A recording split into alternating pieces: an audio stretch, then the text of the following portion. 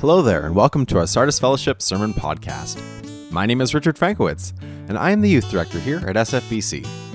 This week, Pastor Rod Heppel continues on our series going through Advent. Enjoy! Now, we started our Advent series last Sunday when Pastor Tim introduced us to the whole idea that for the next 4 weeks we're going to look really intensely at the Incarnation, which he said is simply God coming as a human being. And that's good. Let's keep it simple, right? The word incarnation can sound big and fancy, but it means that God came in human flesh into this existence. John's Gospel says, "For the Word became flesh and made his dwelling among us." But we need to pause here, because think about this. God, the creator of the entire universe, steps down into his creation in the person of Jesus Christ. That's what Christmas is all about, the birth of Jesus, God coming into the very world that he created in order to recreate. As Charles Wesley wrote in his hymn, "Hark the Herald Angels Sing," which we often sing at this time of year, "Offspring of a virgin's womb, veiled in flesh the Godhead see, hail the incarnate deity. Pleased as man with men to dwell, Jesus our Emmanuel." And you know, Emmanuel means God with us. C.S. Lewis was the one who used the term the grand miracle, and so we've borrowed that title from him for this sermon series. And as we slow down and think about and reflect on the Incarnation, I think we realize why he called it the grand miracle. It really is the miracle through which all the other miracles either point to or stem from. There is no resurrection without the Incarnation. The Incarnation is really this great mystery that God would, as part of his plan of redemption, come into his own creation. Now, last week we handed out that devotional booklet called The Grand Miracle, and it's a number of devotionals leading up to Advent or through Advent. If you did not get one, we have them at the back today. I think the ushers have them, right? And you will be able to get one if you didn't get one. And if you're watching online today and you think, well, I would like one, you let us know. Write our office at sardisfellowship.com, and we'll make sure that you get one as well. If you're shut in and you're not able to get out, we want to get that to you. But to set the tone for the sermon series, Tim, last Sunday, read this quote from that little devotional, and I want to read it for us, and you can read along with me with the words here. So this is kind of like the introduction to that little booklet. "You may be entering the Advent season with a sense of inadequacy. Perhaps your life is filled with great difficulty, the deep grief of loss, discouragement, financial concerns, addictions, depression, or even a sense that God is far from you. The good news is that you are actually in a wonderful place to begin a meaningful Advent journey. For this season isn't about what we must accomplish, but rather about what God has already done in the miracle of the Incarnation. In fact, all we need to do is invite God into the authentic reality of our messy, broken, complicated lives." Any amens out there from the Baptists today? Okay. Listen to this part. "To be transparently present to him in the midst of our weakness." How do we best do this? Slow down and spend time in quiet, as Jesus taught us, to read the words of Scripture and to listen to our God right where we are. Man, it's hard to slow down at Christmas, isn't it? But honestly, I think if we're going to understand more deeply the mystery and power of the Incarnation, it does take reflection. Okay, so that's where we're going. For most of us who've grown up in the church, we've heard this word over the years. We know the idea. In fact, we become pretty comfortable with it. But can I say this? I think that we haven't really allowed ourselves sometimes to dig down deep and grasp what it really means. I know for myself, what I've come to understand even in the last couple of weeks is that there's more to be grasped, for sure. And secondly, that which I have already known, I think I take for granted. We need to look at it through fresh eyes. We don't want it to become stale. The Incarnation is a mystery, but it's very powerful. And the more we understand, the more it impacts our lives. It's like we have this thing that we carry around with us in our pocket, and we don't realize how valuable it is. Now, I know I've told this story before, but there's enough new people to Sardis Fellowship, I'm going to tell it again. Years ago, my wife was shopping at Safeway, and at that time, with your receipt, they would give you this little card. It was a Texas Hold'em card, and being an avid gambler, my wife immediately opened it. Just kidding. She brought it home and she gave it to me, and she goes, "Do you think this is for real?" And what it was, with 3 tabs would open up, and all 3 of them had a 3-carat tennis diamond bracelet. And I looked at it, I said, nah, those things are always a scam. And she goes, well, nonetheless, take it, stop at Safeway. Okay, so I put it in my pocket. For an entire week, I walked around with that in my pocket. I didn't wear the same pants for the entire week, okay, just to be clear, okay. But I cleaned out my pockets on more than one occasion, almost threw it in the garbage when I thought, I really should stop at Safeway. I finally got to stop at Safeway, and I just bought my groceries, go up to the cashier, and I give it to her, and I go, is this for real? To which she just lets out this huge shriek, and she's like, yes, yes, yes, yes, yes. Do you know how much that's worth? And I'm like, no, but I'm starting to get really interested. And so I went to the counter and found out it was for real. And I think it's like that as Christians, that we have this treasure, this mystery, this great thing called the incarnation that we know in our head and we carry around in our pocket, but we haven't really taken the time to go more deep into understanding it. We just don't realize how valuable it is that God is with us. Now, before we dig into the passage that I want us to look at today, there are some thoughts that I think we often have around the incarnation, because last week Tim took the time to kind of give an introduction to it. And he said, you need to understand that Jesus is fully God and fully man. And we think, well, how? How is it that these two natures can exist in one person at the same time? How does that work, right? And for those of you who missed Archie Spencer's class this morning, it would have been a good one to attend. I'll tell you, heads up, one more week, next Sunday, 9 a.m., down in the fireside room. He's been speaking on the Trinity. So how do these two natures work? Does he operate out of one more than the other? Does he tap into one at one time and the other at another time? To what degree has Jesus experienced humanity if he is God? Can he truly identify with me in my experience here with suffering, life, and temptation if he is God? So in essence, we wonder, how much like me is Jesus? How much was Jesus' experience as a human being like my experience as a human being? And did he have an advantage that I don't have? So these are the kinds of questions we ask around the Trinity, and around the nature of Christ, I should say. But I'm going to tell you that for 2,000 years, the church has been grappling with this. And if you want to know more, read the creeds. Go to the Nicene Creed, or the Chalcedon Creed, and you will understand a little bit more deeply about how the church has wrestled with these things. And while I think that there are things that are helpful about the conversation of how the nature of Christ works, to be honest, we don't truly know. To be honest, we have human limitations that do not allow us to go there, and the Word of God does not disclose it. And so we have to live with this tension, this mystery of the wonder part. What the Bible does say to us is that Jesus is both God and man fully at the same time.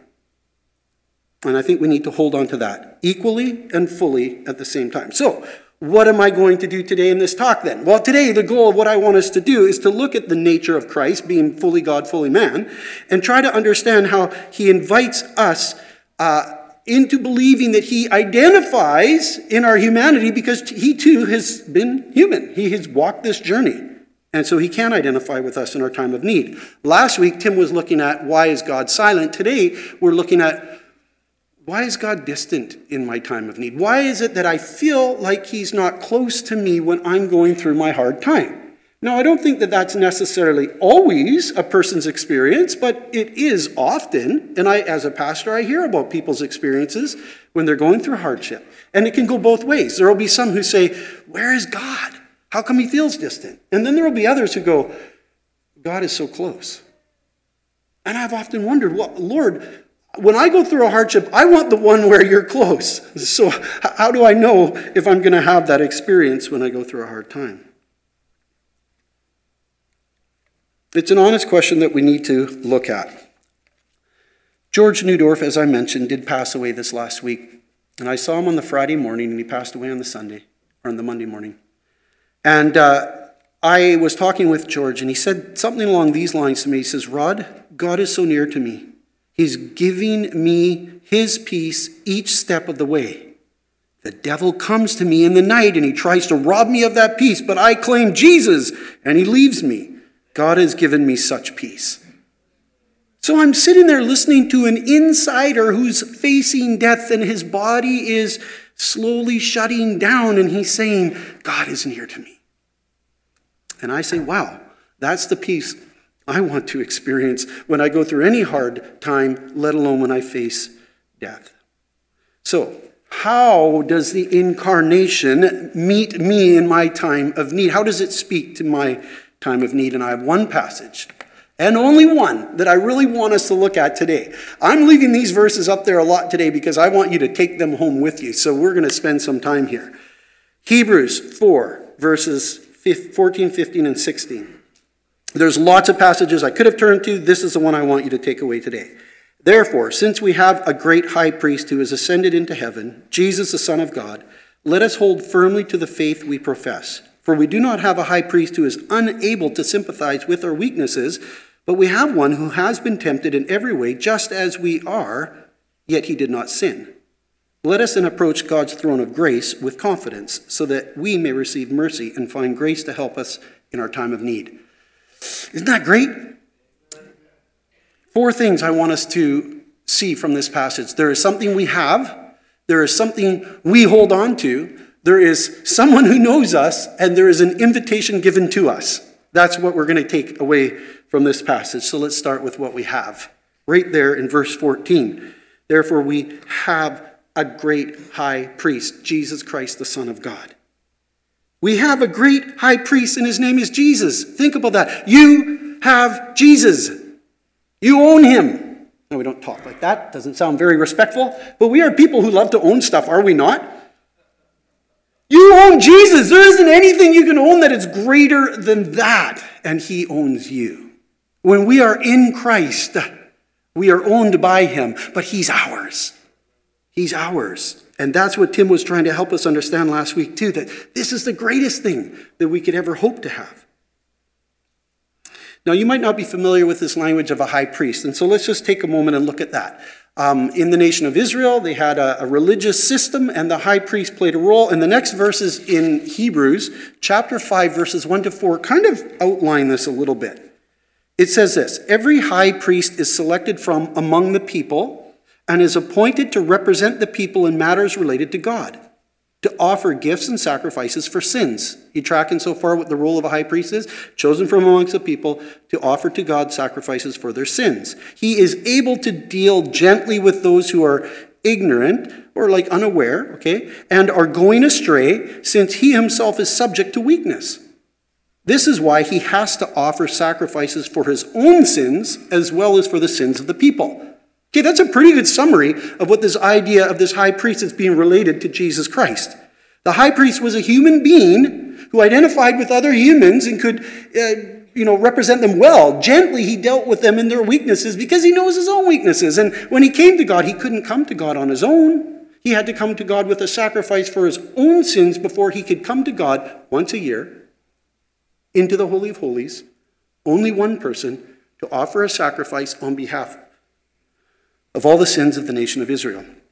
So that's the idea that we have in this high priest that's now being said of Jesus, that he is a great high priest. He's a great high priest. What makes him great? Well, it says here that he's done this in the heavenly realm, okay? He's ascended into heaven. So he's done it in the real temple. He is presenting or has presented his offering before God in his presence. Secondly, he did it once for all. It lasts forever.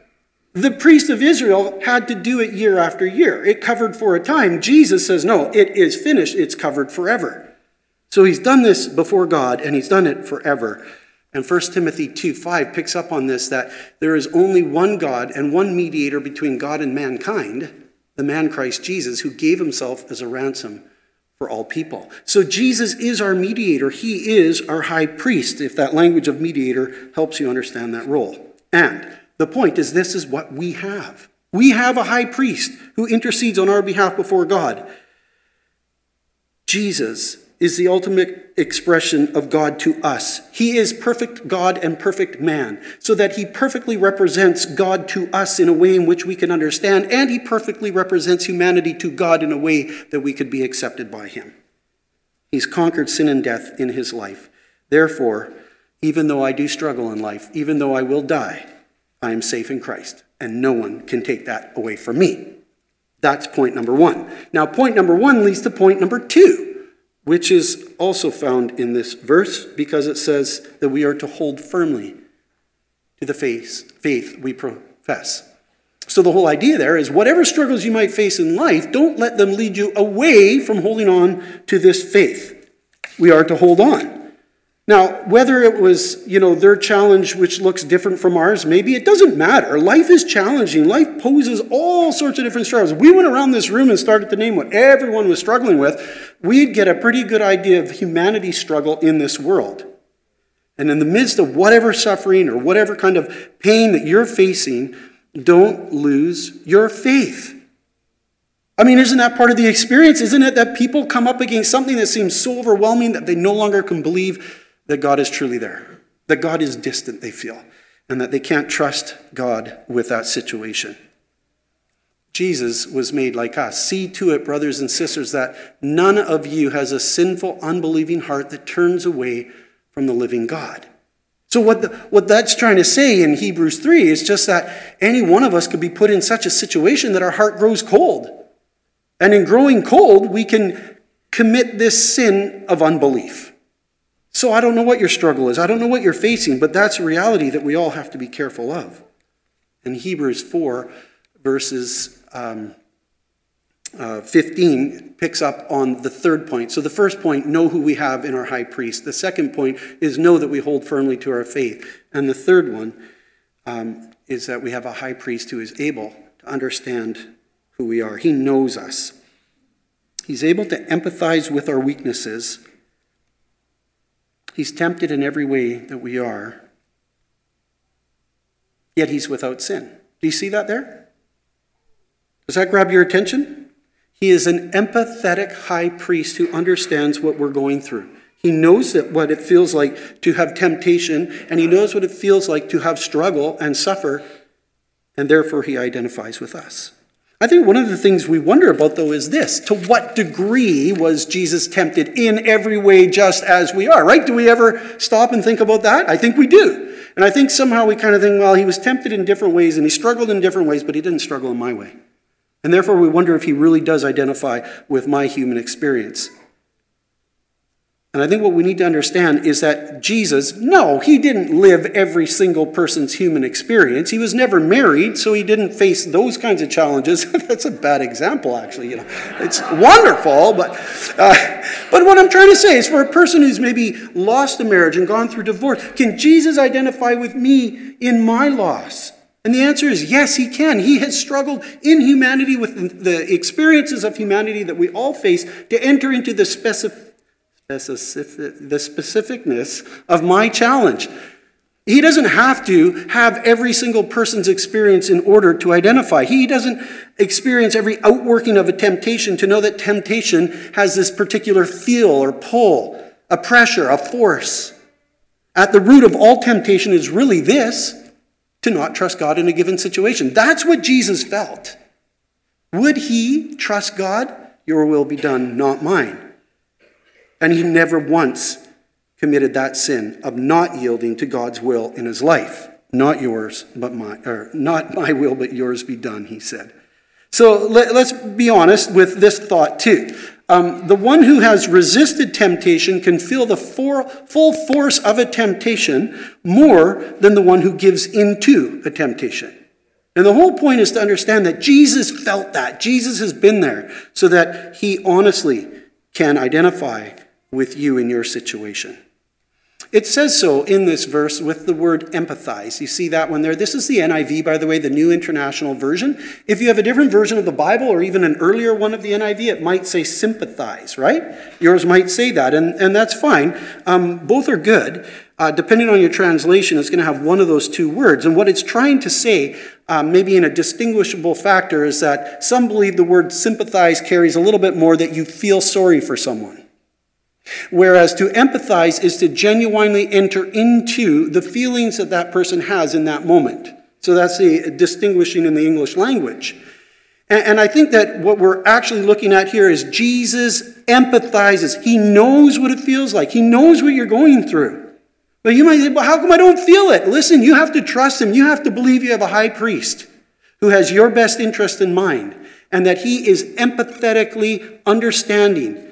He knows your weaknesses. The other passage I read talked about being gentle. Okay, if an earthly priest is gentle with the people, so is Jesus Christ, because he knows our humanity. God is not distant. He is fully present, and he understands your struggle. So how much of our human experience did Jesus go through in order to be an empathetic high priest? Also answered in Hebrews 2. Since the children have flesh and blood, the children being us, humans, he, Jesus, shared in their humanity so that by his death he might break the power of him who holds the power of death. That's Satan. That is the devil. Oh, right there. And free those who all their lives were held in slavery by the fear of death. For surely it is not angels he helps, but Abraham's descendants. For this reason, he had to be made like them, fully human in every way, in order that he might become a merciful and faithful high priest in service to God, and that he might make atonement for the sins of the people. Because he himself suffered when he was tempted, he is able to help those who are being tempted. I just want us to understand, whatever we are going through at this time, and I know it's a lot. I know for some people, they are really going through the hardest stuff they've ever gone through in their life. And Jesus is saying, hey, I'm not distant. I am present. I know what you're going through. I haven't left. Never will I leave you. Never will I forsake you. I walk with you through it. So in our sufferings, in our temptations, whatever that looks like, do not think to yourself, God does not know what I'm going through. He is distant and he does not care. That's a lie of the enemy. That's a lie of the devil. That's the one we must resist. He is fully present and he understands what you're going through. The incarnation of Jesus is, fourthly, this is my fourth point, is an invitation. It's an invitation.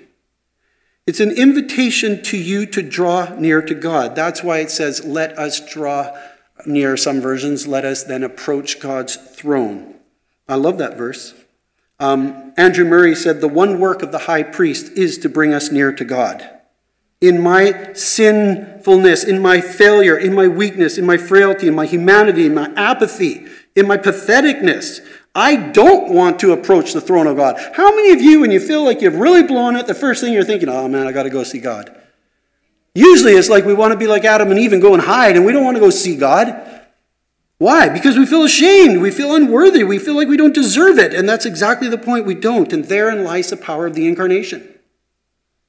That at the heart of Christianity is an understanding that there's a God who empathizes with our weakness. That's why Jesus came. And then he goes on to say, come to my throne. Well, what kind of a throne? Throne of judgment? No. Come to my throne of grace, where you will find mercy and you'll find grace in your time of need. That's what we're invited to. That's the invitation. That's the amazingness of the incarnation that I don't want us to lose today, that it ends in an invitation.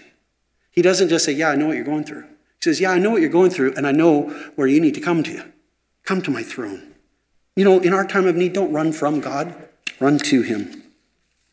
God knows our struggles, and he wants us to come to him. We carry around in our pocket a treasure. We don't know the value of it because we fail to stop and reflect on it. And that's what we're doing this Christmas with this theme. The incarnation of God is the grand miracle of Christianity. And in this sermon series, we're inviting all of us, to pause and reflect and go deeper in our understanding of what it means that Jesus Christ came in human form to be the Savior of the world, to be my Savior, personally. For unto us a child is born. I want you to have these verses in your minds and hearts this week as we go and think about what it means that Jesus has come in human form as our high priest. We're going to be heading into communion today, and it's going to be a little different than we often do it. I hope that you all had the opportunity to have one of these. If you did not receive one of these when you came in, just raise your hand. Our ushers are ready with a few more. Just raise your hand if you didn't get one. We have one up on this side over here, Kevin. Anyone else on this side? And here's how we're going to do communion today. The bread and the juice represent the life of Jesus Christ. He died on the cross. He went there to pay for the price of sin once for all, that sacrifice completed what God required. He rose to life again, that sin and death could be conquered, that even though we die, yet shall we live. That's what this is all about. And he came into the world in order to do this for us. So we're going to listen to a song that reflects on what kind of father, what kind of king, what kind of son would come into this world to do that for us, that we might be made right with God. And that he identifies with us in our struggle. And he doesn't say, I'm sorry, you're not worthy, go away. He says, come to my throne, receive mercy, and find grace. That's what this table represents.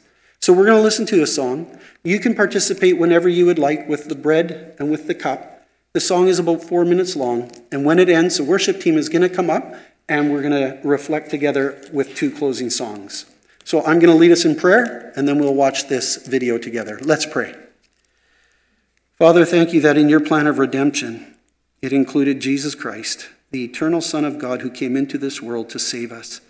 Thank you that you don't just understand what we're going through. You feel it. You know. You've been here. You entered into humanity and you felt the full force of temptation, of struggle, of whether or not you would trust your Father. Help us, Lord, to understand that in our own struggle, we can trust you completely and that you are not distant. You are near. In Jesus' name, amen.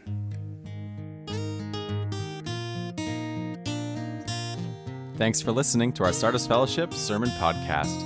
If you'd like to learn more about our church, please check out sardisfellowship.com. Have a great day and God bless.